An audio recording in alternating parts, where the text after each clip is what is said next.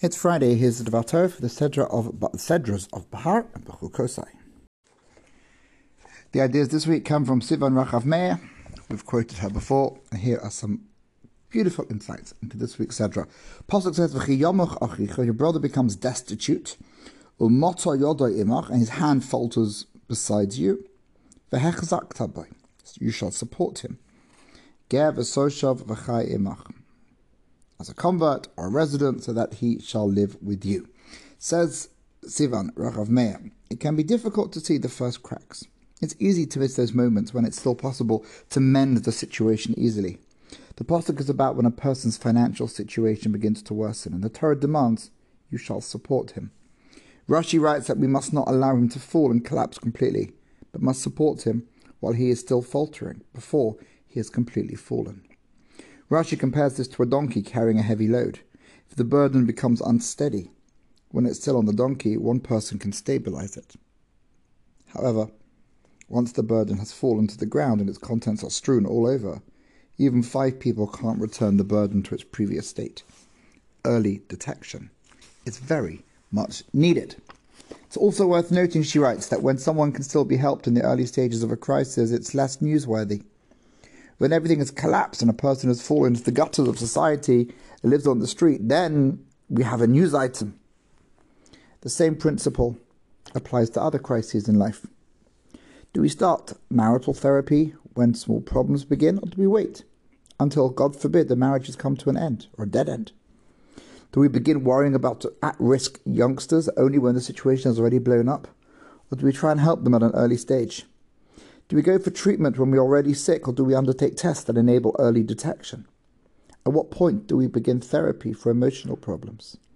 The Torah's commandment should make us aware about ourselves and others, and try and detect the problems when they first emerged. Let's hold on and not let people fall. What about Bechukosai? What does she teach us here?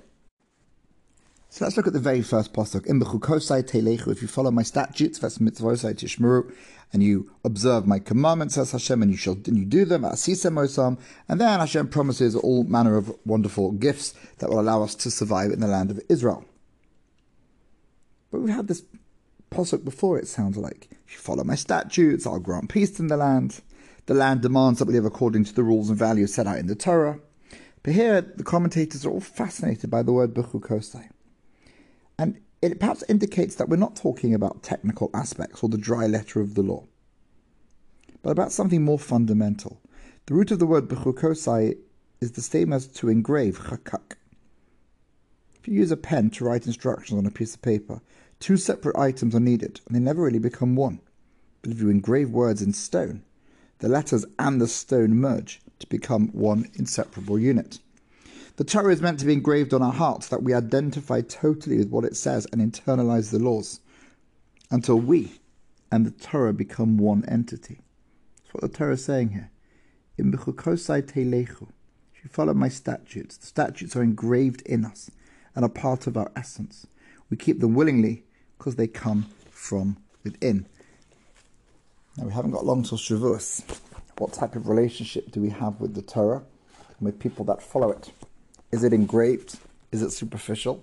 Is it something we tap into for social prestige, or just to fit in a community that we like? Or have we succeeded in making it part of our identity in a fuller sense? That is the question we all must ask ourselves this week. Have a wonderful day and a lovely Shabbos. Chazak, chazak, v'nis chazek.